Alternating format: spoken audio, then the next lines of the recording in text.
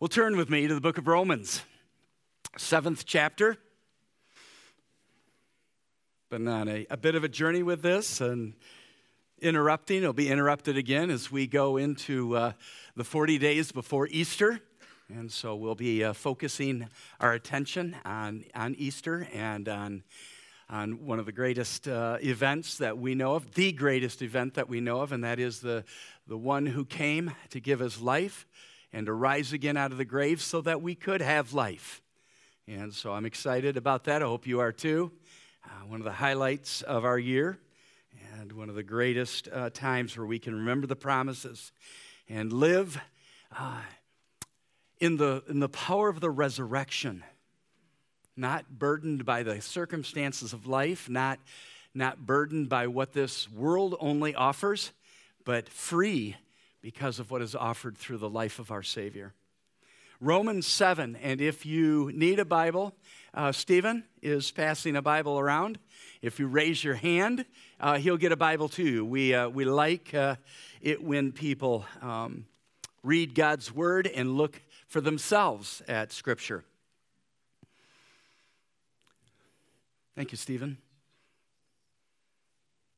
Are you ready with me? You there? Almost. I know some just got the Bible. So, Romans 7. We're going to start with the 14th verse. Are we together? All right, let's do it. We know that the law is spiritual, but I am unspiritual, sold as a slave to sin. I do not understand what I do, for what I want to do, I do not do. But what I hate, I do. And if I do what I do not want to do, I agree that the law is good. As it is no longer I, myself, who do it, but it is sin living in me. For I know that good itself does not dwell in me. That is, in my sinful nature, or, better interpreted, flesh. For I have the desire to do what is good, but I cannot carry it out. For I do not do the good I want to do, but the evil I do not want to do, this I keep on doing. Now, if I do what I do not want to do, it is no longer I who do it, but it is sin living in me that does it.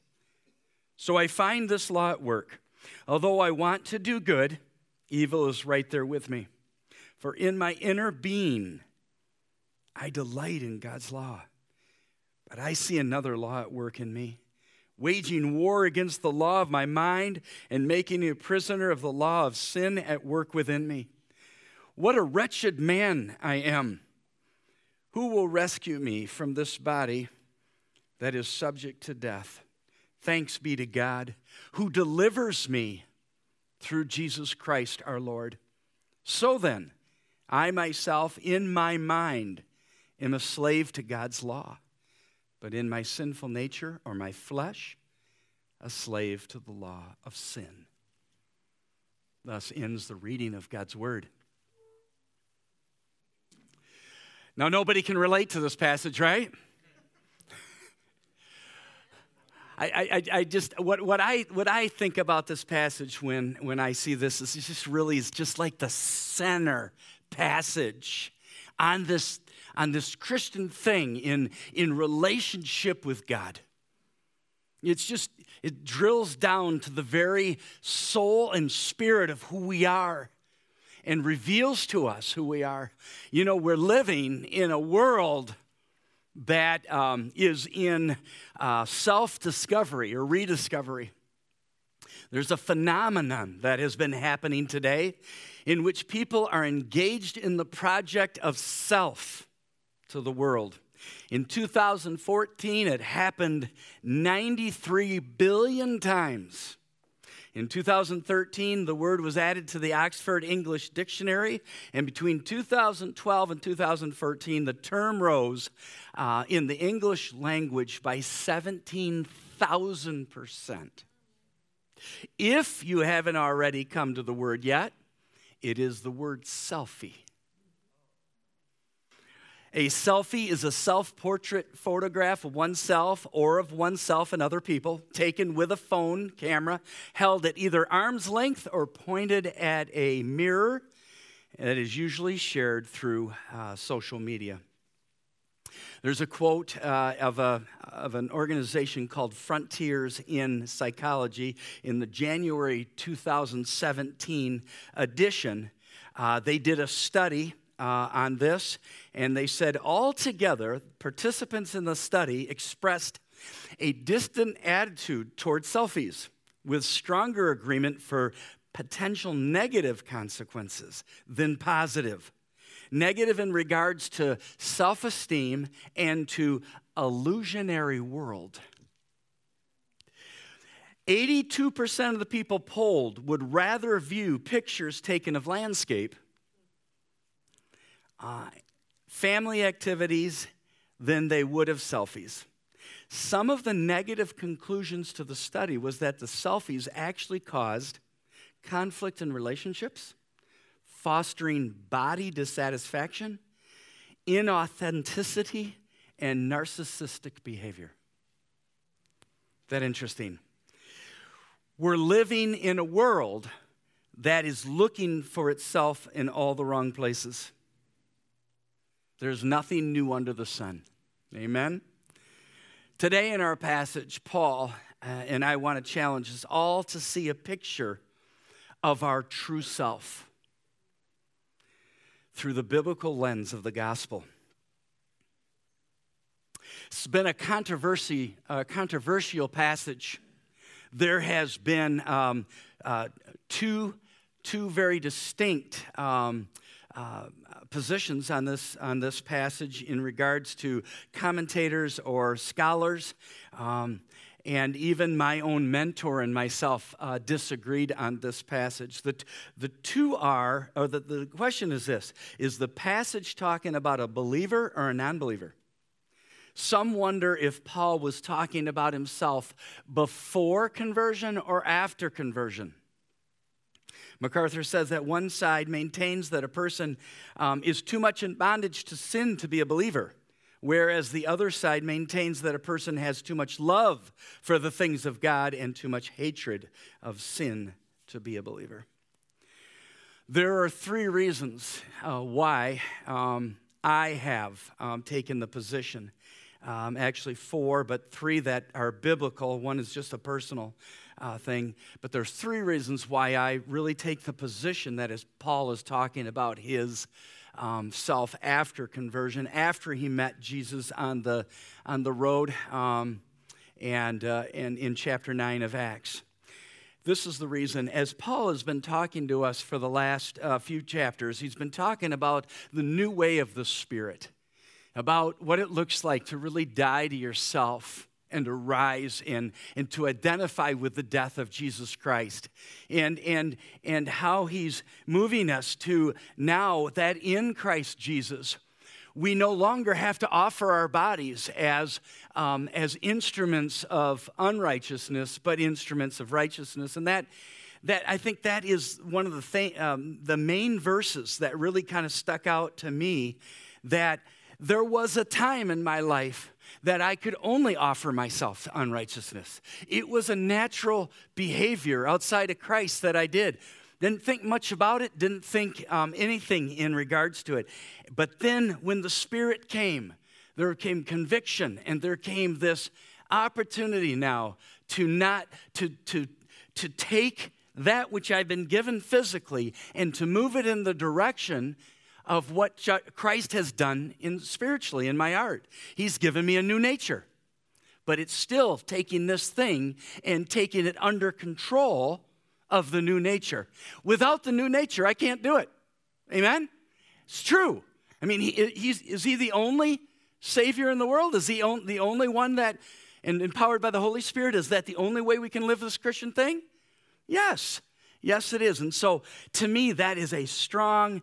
He isn't changing paths here. He's still telling us this is the way of the Spirit.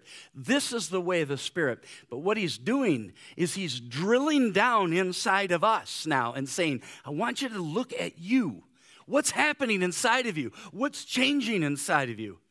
And get excited about it, because there is a new thing happening. The other thing is this.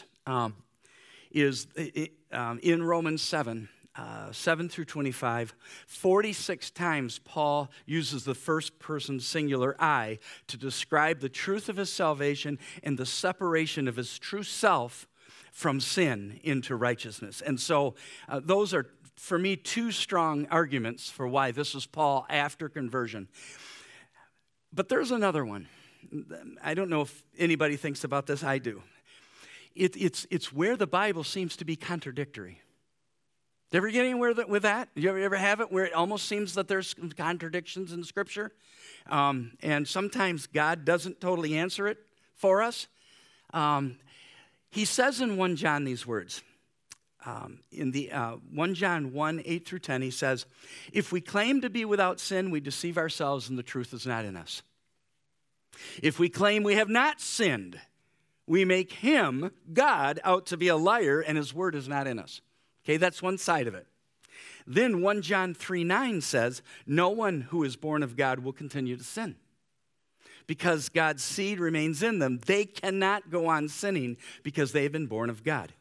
Now, the question that I have is here in this passage.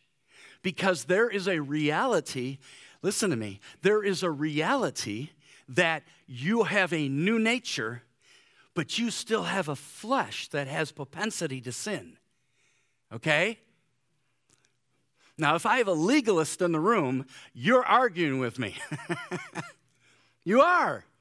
I mean, the Pharisees didn't believe this at all. If we follow the law perfectly, we're perfect. But notice what happened to their life. Notice how they distanced themselves from everyone. Notice how they were unconnected to people. In fact, they would not dirty themselves. Remember the story that Jesus told about the Good Samaritan and how, this guy was mugged and robbed and left for dead on the road? What happened? The legalists walked by because, hey, we have to go through 7 days of purification. We can't do that. We've got responsibilities. But the Samaritan did. And Jesus' whole point was the fact that this whole Christian thing is supposed to be so deeply rooted within your soul. And my mercy and my love is supposed to be so deeply rooted that it doesn't matter. It doesn't matter who they are. It doesn't matter what's going on. Your life is a life that shares the love of Jesus with anybody and everyone. But I don't think you do that if you don't know what's going on inside you. And I think that's what the apostle is really doing here.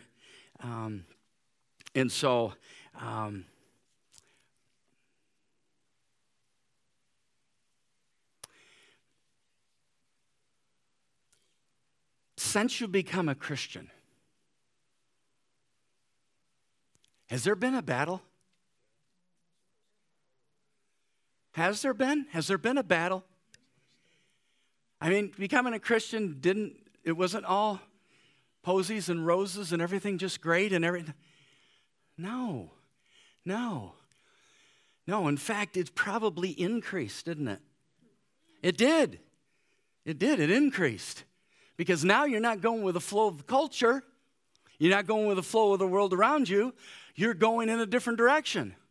It's one thing I like about The Chosen is that fish thing they show on the front when it first starts out, when those fish change, they change color, but they change direction too. We're going against the flow. But interesting enough, listen to me, you're going against the flow of your own body. Why do you think the Apostle Paul said in 1 Corinthians 9 that he said, I beat this body and I make it my slave, so that in the end, after I have preached, I myself will not lose out. Do you think there's pastors that are sitting in front of church and they lose out even though they share the gospel? Yes, they do. Why is that? Because instead of overcoming evil with good, they've been overcome by evil.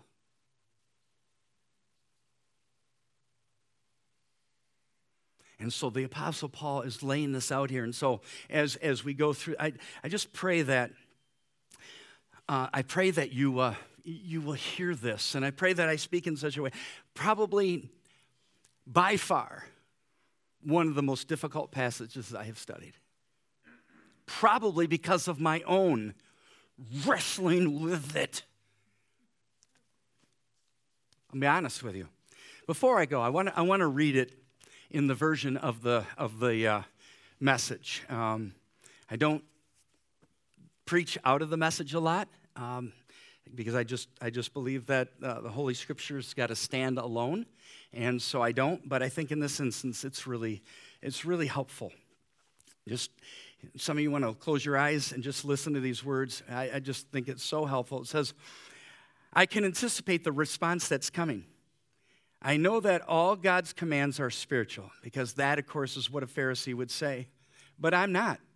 Isn't this also your experience? Yes, I'm full of myself. After all, I've spent a long time in sin's prison. What I don't understand about myself is that I decide one way, but then act another, doing things I absolutely despise.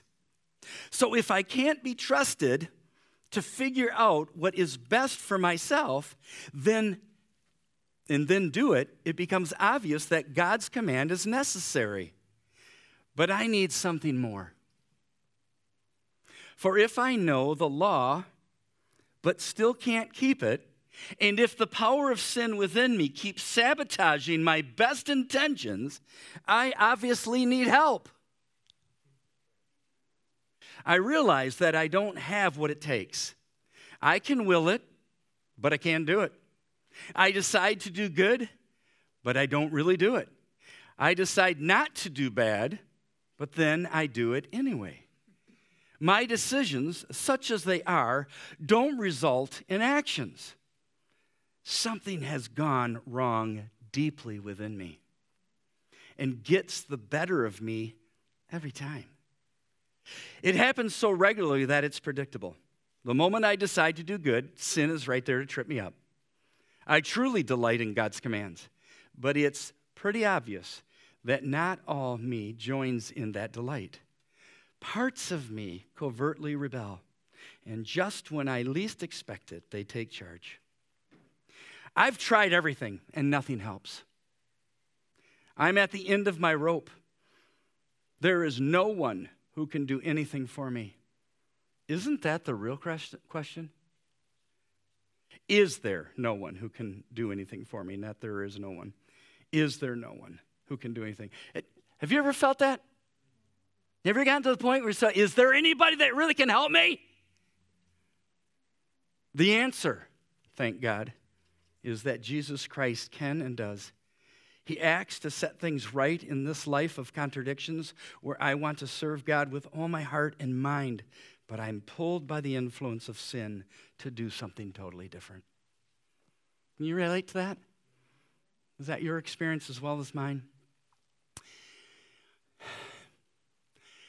Then we're walking together, and that's important because if we feel like we're outside doing something nobody understands, and we're outside of this thing, and I'm being condemned, and we're outside this thing, we're not helping each other. We need to realize that we're in a war. We're in a war, and we're in a war together. And when a brother and sister gets wounded, we're the ones that pick them up and carry them off. We don't leave them in the field. A warrior wouldn't. Why would we? And yet, so much of Christian experience has been that way. We have AA. Why? The starter of it said it out loud. He said, the church isn't getting it. They're shooting, they're wounded, instead of helping them. And he said this. I actually talked to his daughter. He said, the day the church figures this out is the day that AA will no longer be needed. Because we're called to walk with each other. We're called to pick one another up. Blessed is a man who, when he falls, has someone to pick him up. But you're not going to do that if you don't know yourself. You're not going to do that if, like in Romans 12, you think more of yourself than you ought. You know that's dangerous? It's dangerous to think more of yourself than you ought. And I get it. I was right alongside of you, trying to make some kind of way, trying to find some kind of glory for myself so I could feel like I fit in. And so I really worked hard at trying to make this look good outside here so that people would accept me and love me. And as an adopted child, you work extra hard because you always wonder, why wasn't I good enough for my mom to keep me?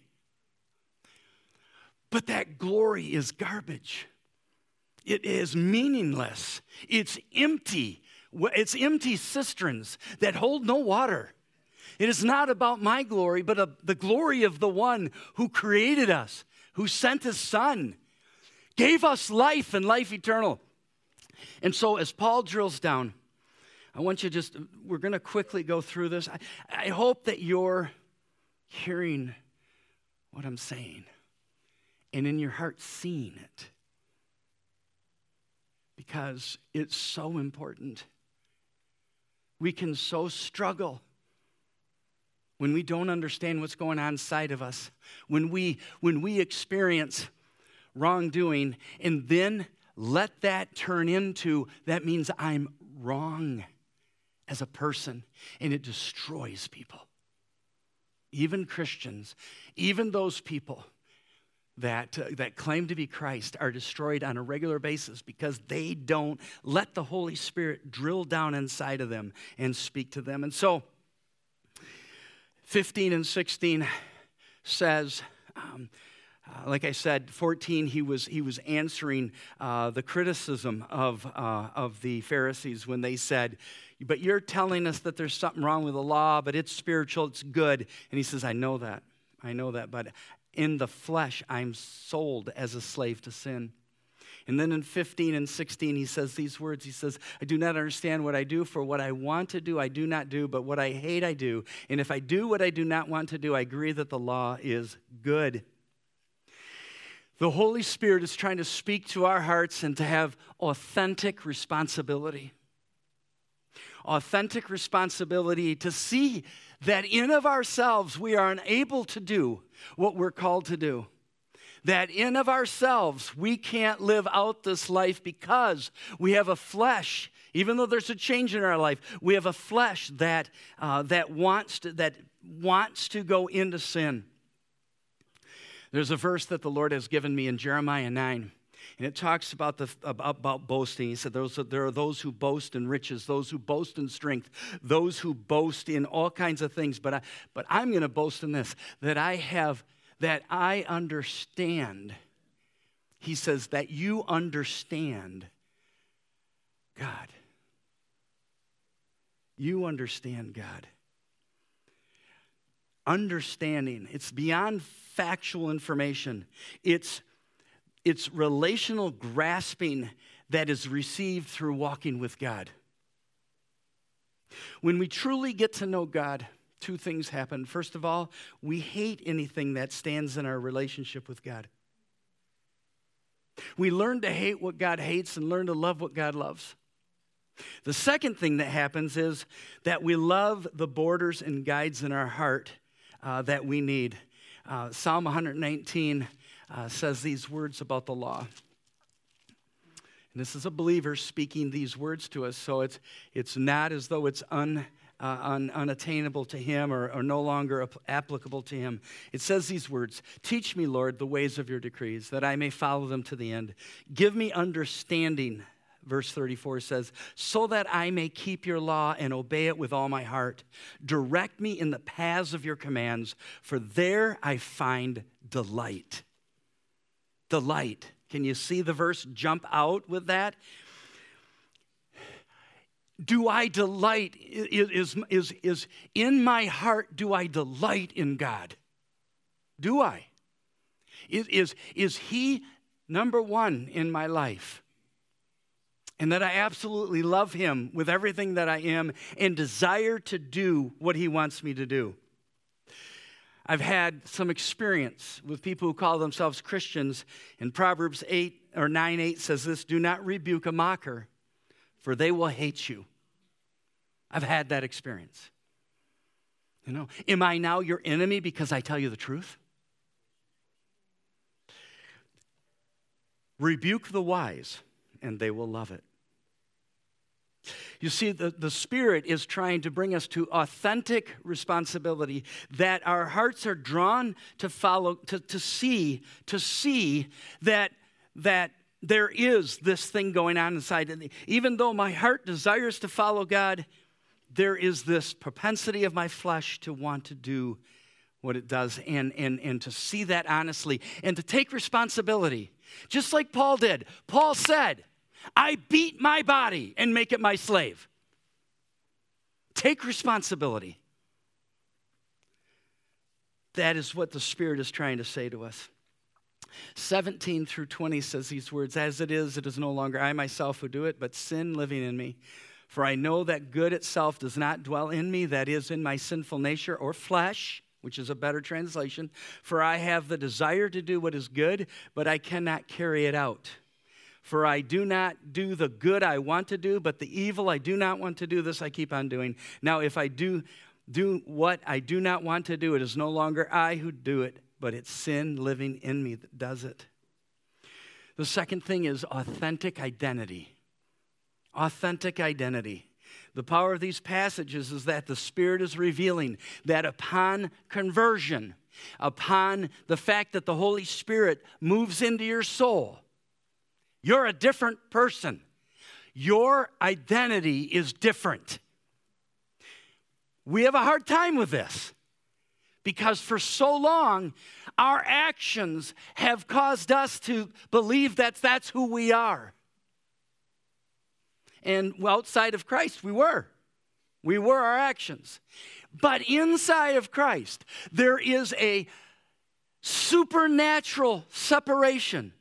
No longer are you your sin. Your identity is in Christ Jesus. Solid and set for all eternity. Yeah, you got it, girl. And yet, there's a propensity within me that wants to sin. I really think that this really drives in at the 1 John passage. How can I not sin because the seed of God lives in me and yet be told that I am not honest? That sin lives in me. Am I calling God a liar? No. The reality is that our identity has been separate. Hebrews 4 tells us that the Word of God divides bone, marrow, soul, and spirit. It drives down to the very core of who we are. Have you experienced that? Has there been a time where the Word of God has cut so deeply into you that you can't look to the right or the left? And as the preacher's talking, you're saying, dude, you're talking right to me. Now, that's not because he gave you a call that week and said, hey, how can I talk to you? It's because the Holy Spirit wants to speak to your soul and can even use a vessel like this to speak to you if you'll listen. Jesus Christ, in Proverbs 20:12, it says that ears to hear and eyes to see, the Lord has made both. Jesus said, if you have ears to hear and eyes to see, Revelation says to the churches, he who has ears to hear, let them hear what the Spirit is saying. God is coming to speak to you. He wants you to know that he sees your heart. He knows. Listen to me. He sees that you obeyed him. And you made a really tough life choice. He sees it. And he honors it. He sees you.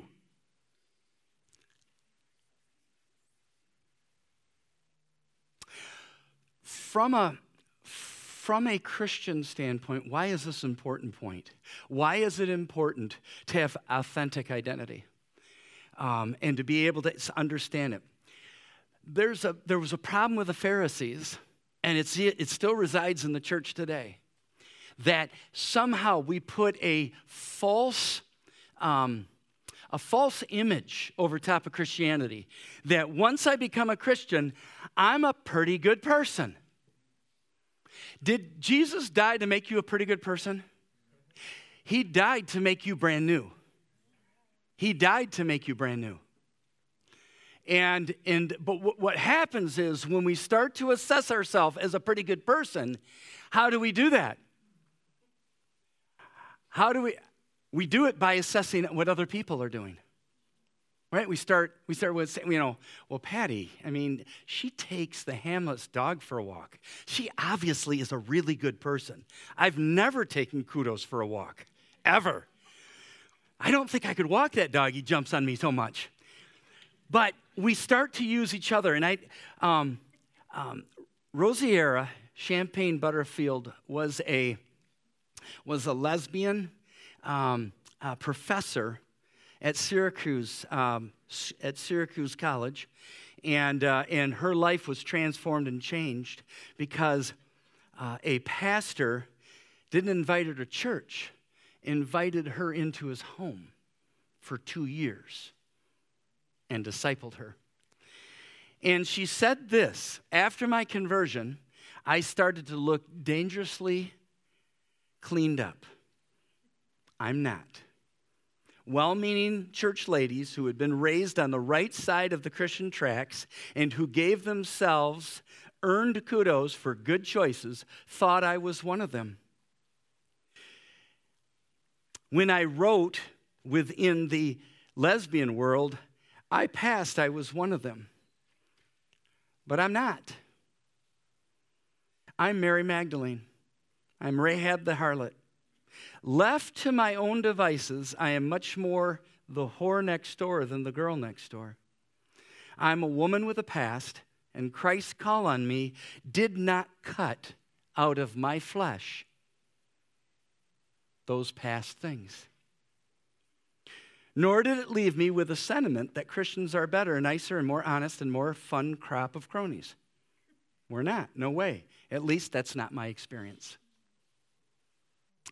I just appreciated her honesty, because I think that sometimes people evaluate the success of this thing on how well we look. I want to remind you of the Pharisee and the publican. The Pharisee stood in the corner and prayed, Lord, thank you so much for not making me like John Venema.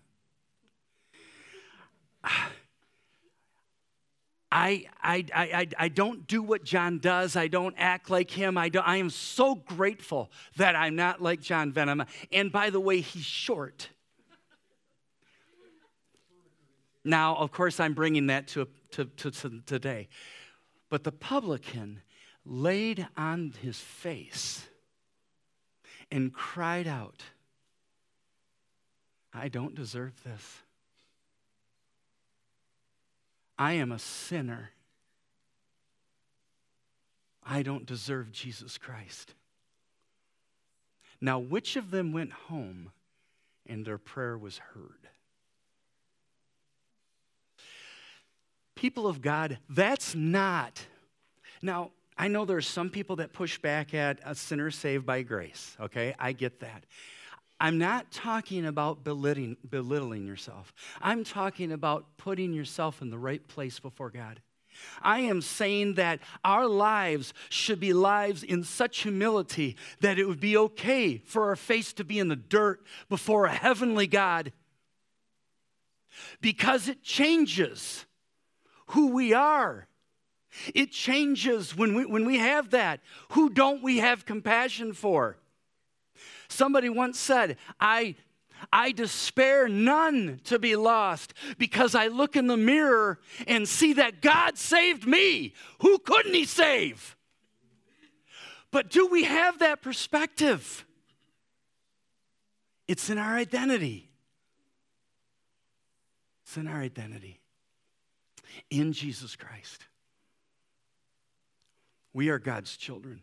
In Jesus Christ. In Jesus Christ, there is, remember this, Jesus himself came. Jesus himself came.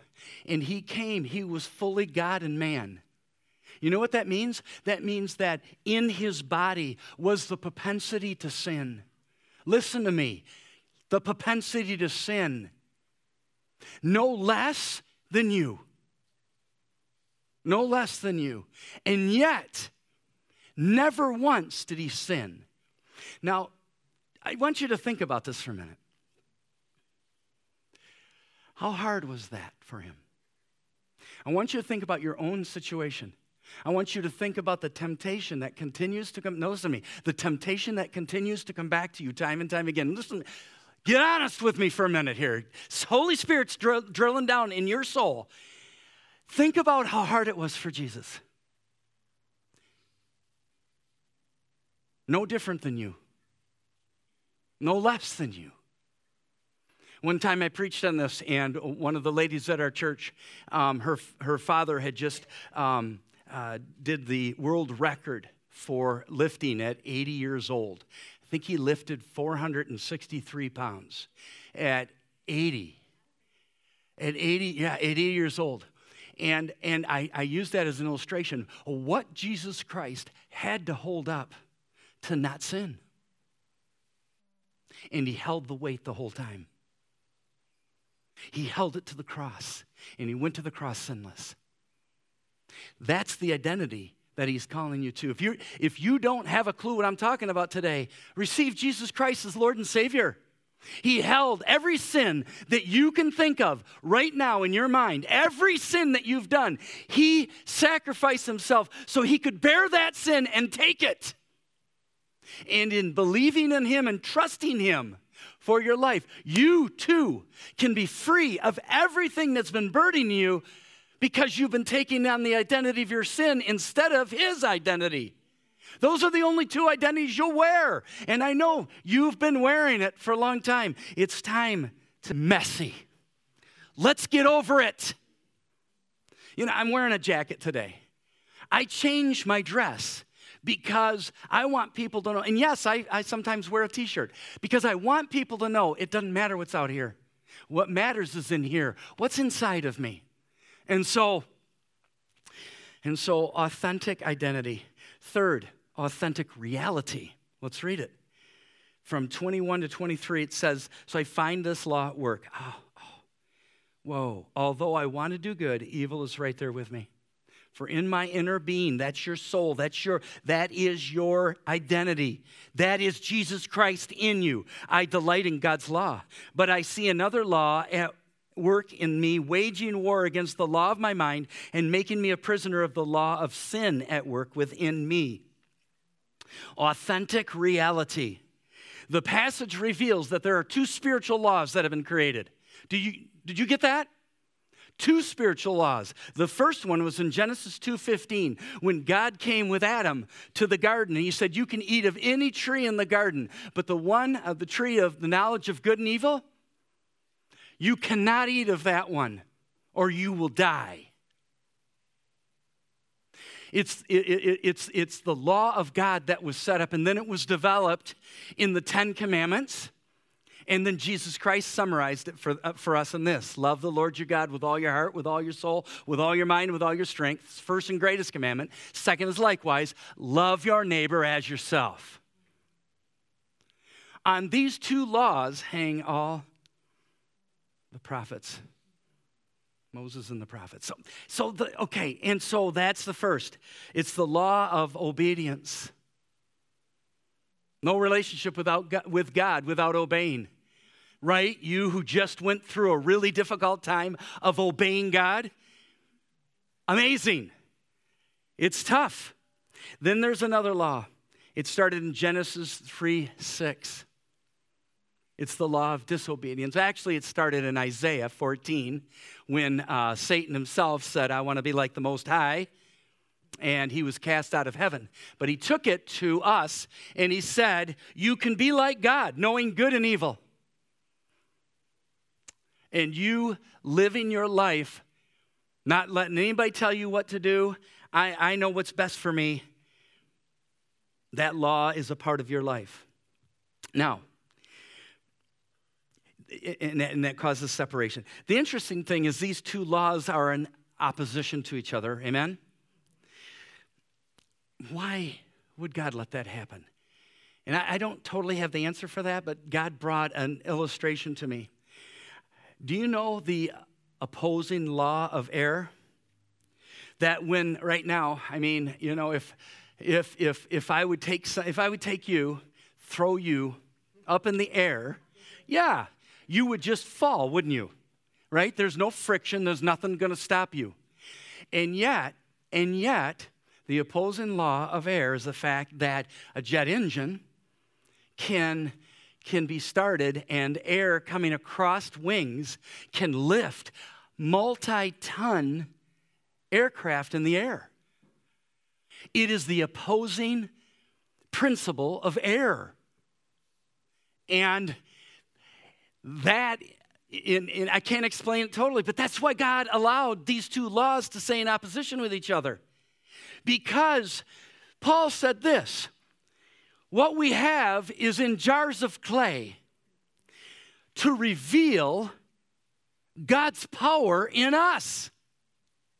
So the fact that you, in the identity of Jesus Christ, live out your life for God is so difficult at times because it takes the power of God for you to overcome your flesh and to live in Him. But that's the miracle. And that's revealing God to the world. Do you get that? If you choose to obey Him today, if you choose to follow Him today, yes. I was talking to somebody on the phone this week, and they said that, you know, they said, you know, this Christian thing is, you know, I just don't know if I can do it. I don't know if I can do it. I said, I get that. You can't, but He can. Receive Him, surrender to Him, and He can. I said to her, I am not inviting you to a cakewalk. I'm not inviting you to something easy. I'm inviting you to a war. A war that's true, a war that's good, a war that's right, and a war that all of us have been equipped for. But you've got to choose to follow Jesus Christ. And so you got to get real. Authentic reality. Be real. Stop trying to look good. There's a war going on inside there. There's opposing. If you're a Christian, it increases. It doesn't increase when you're not a Christian. You're already given over to the other side. But it increases when you say yes to Jesus and no to sin. Yes, it does. I get it. I get it. This thing is hard. And so, be real. See, the point is this. We cannot avoid walking in the flesh. But through the power of God in Christ, we can avoid not walking in accordance with the flesh. Jesus overcame the flesh. And so can we. Fourth, 24. What a wretched man am I. Who will rescue me from this body that is subject to death? It's the authentic question. It is the right question. Wretched in the Old Testament was as men would draw closer to God, it would always get darker. When Moses would go into the tabernacle of the meeting, a dark cloud would cover the tabernacle. The word wretches is describing the condition a person comes to realizing that evil still resides in their flesh. In their flesh, not in their identity. In their flesh, not in who they are in Jesus. And so God calls us to be holy as He is holy. So we grow in the holiness of God with the consequence of the fact as we move closer, we see ourselves more clearly. and we see the position that our flesh is in. And that's actually what drives us to our knees and our great need for him. I'm not going to have to ask you to raise your hand, but as you've gotten older, have you found yourself more on your knees and on your face before God or less? Yeah, it's just crazy. It's just crazy. I heard it was in the 80s, and I was listening to Dobson, and there was a former missionary, been out in the mission field for 40 years. He said, when I got off the mission field, he said it was like the sewer cap of hell came off. And he said, I was being tempted by things I never thought I was tempted before. I was doing stuff that I never had done before. We don't age out of the flesh being tempted. We don't get old enough so that we no longer face these things. In fact, I think sometimes people, you more mature people, you're going to struggle. And that's just life. But that does not mean you can't overcome it. You know what? If you're retired or if you can't get out like you used to, Mom Anderson, you can't get out like you used to at 90-something, right? But, what? Oh. But still, Mom can pray. You can pray, hon. You pray for us, okay? Until you're 120, you pray for us. But people of God, that is so true. That is so true. This verse is a mature believer because they see the reality that in Christ they have a new identity, but Paul still realizes there's the propensity to sin. And the closer he gets to Jesus Christ, the closer he gets to his Father, the more he sees his sin and the more he needs him. And he's saying, what a wretched man am I? Man. Flesh, not spirit.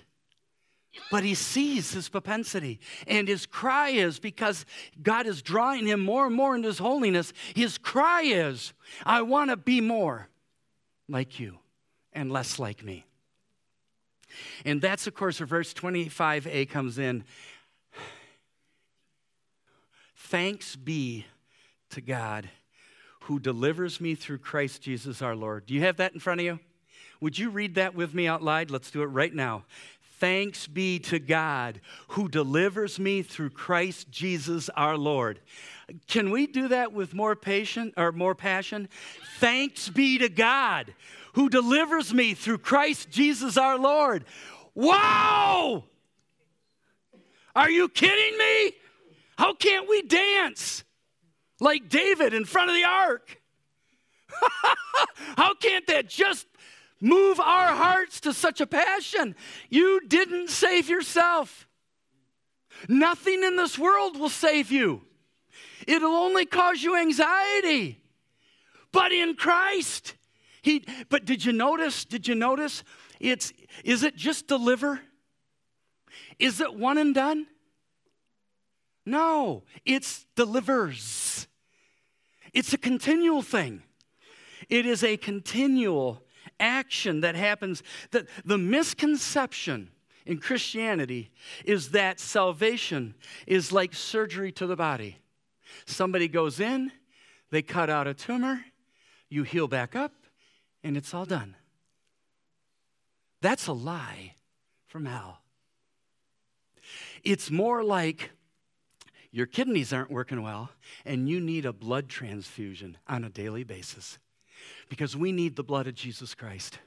Every single day of our life, every move of our life, we need the blood of Jesus Christ to cover us. It's not an insecurity of faith. That's not what I'm talking about here. I do believe once saved, always saved. I do believe in that. But it is a continual, daily, in fact, the reality that you realize more and more that you need Jesus Christ in your life is the fact that you're saved. People who are not saved, They don't think about God. They don't care about God. Listen, can I, just for a moment, can you imagine with me? God knit you together in your mother's womb. Knit you together. Put your brain together, your eyes together. Those are blue. I mean, just in your height, I'm sorry, you're taller than me. That does not make you better than me. But he knit you together. With it, no, listen to me, somebody who's not received Jesus Christ. Don't you get the foolishness of not receiving him? Wouldn't you want to be close to the one that literally touched your life and put it together and knit it together? No, he did not cause your sin. No, he did not cause the circumstances that have been around you, that you have been burdened under. But he knit you together because you are exactly the way he wants you for the purpose that he has for you. And if you're living unpurposed right now, it's because you don't know the purpose maker.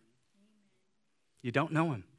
And so, what a wretched man. Holiness. It's a blood transfusion. And then, fifthly, 25, that's where I was. Authentic deliverance. Oh, yeah.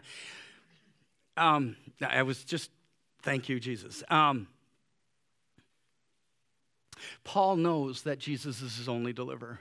You know that some of you don't believe that Jesus is your only deliverer? How do you know that? Because you think that having enough money is going to deliver your life.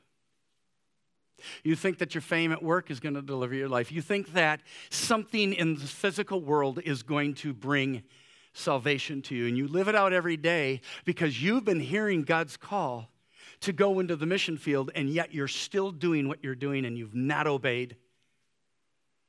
And what Carol and the core team has been trying to teach you is the fact that if you'll dare to lead to grow, if you'll lead off, even in your own life, in the decision you know God has been calling you to do, if you'll do it, you'll grow. You'll grow. It's amazing. And so Paul knew Jesus was his only deliverer. Psalm 18, 1-20 says, I love you, Lord, my strength. The Lord is my rock, my fortress, and my deliverer. My God is my rock in whom I take refuge, my shield, and the horn of my salvation, my stronghold. Salvation is, I was saved by Jesus, I'm being saved daily by Jesus, and I will someday stand before him and realize the fullness of my salvation. It is a constant dependency on Jesus. People in Acts said the salvation through the Holy Spirit, salvation is found in no one else, for there is no other name under heaven given to mankind by whence we must be saved. Jesus is the start of salvation. He is the life of salvation. I have been crucified with Christ. It is no longer I that lives, but it's Christ who lives in me. Jesus is the end of salvation, for the Lord himself will come down from heaven with a loud command and with the voice of the archangel and with the trumpet call of God, and the dead in Christ will rise first. People of God, it's all about Jesus. He's our deliverer. Are you living that way? Are you living that way? Or are you still thinking that something on this earth? And then finally, something on this earth is going to save you. And then finally, authentic revelation. The battle will continue. So then, I myself in my mind am a slave to God's law, but in my sinful nature a slave to the law of sin. The battle will continue. Don't you know that when you offer yourself to someone as an obedient slave, you are slaves of the one you obey, whether you are slaves to sin, which leads to death, or to obedience, which leads to righteousness. There is no middle ground. Someone once helped me in my life when they said, Wayne, you are a child of God. He says, but you have got to realize there's going to be times that you're going to be tempted to become part of the army of Satan. And you may even pass into that as a temporary soldier, but you are never that again. Every time you do that, fall on your face, repent, and return. I try to get faster at that. So, do you really know yourself? Are you living into authentic responsibility, understanding the true God and seeing the true you? Is your identity in Christ? If it is not, today is a great day. Is your reality found in the tensions of the two laws? Do you see those laws at work within you? Can you see it? That's a miracle that you can see that to rescue you, and you need him more desperately as you get older. Are you living under the constant dependency of your deliverer, and do you see the every day you must decide to live into your slavery unto Christ? Slavery unto Christ. But you're going to be a slave. You're going to be. Today is a great day. In the book of John, it is recorded that Peter, one of Jesus' followers, one of his closest followers, one of the three that was in the door, denied Jesus 3 times. Denied him, didn't know him. And in chapter 21, we see Jesus restoring him 3 times. Peter, do you love me? Jesus said. Peter said, I like you. He said, feed my sheep. Peter, do you love me? I like you. Feed my sheep. You got to understand, the Holy Spirit's not here yet. So Holy Spirit's what brings the love of God into a soul of a human being. And so 3 times. And then comes Pentecost. And what happens? Peter preaches one of the second greatest message in all the time. Next to this one today. No, I'm kidding. Next, no. Next to the Sermon on the Mount. I mean, there's no sermon like the Sermon on the Mount. But Peter's was a close second. It was amazing, right? So a legalist would say, he's got it. It's perfect now. He'll never do anything wrong again. Is that true about Peter? If you read the book of Galatians, they were ministering to the Gentiles in Galatia, and Peter was there and Paul was there, and then all of a sudden some leaders from Jerusalem came and showed up, and Paul observed something. He observed Peter backing away from the Gentiles, and Paul immediately said to him, "What are you doing?" He said, do we need to teach these Gentiles the law of the Jews again? Or is grace enough? I find it interesting that in that backstepping away from God's purpose, that Paul would call him out to be a legalist. Do we ever? Are we ever that way? Does God call us to do something and then back away from it? And we try to justify it and try to live a different life that God's calling us to.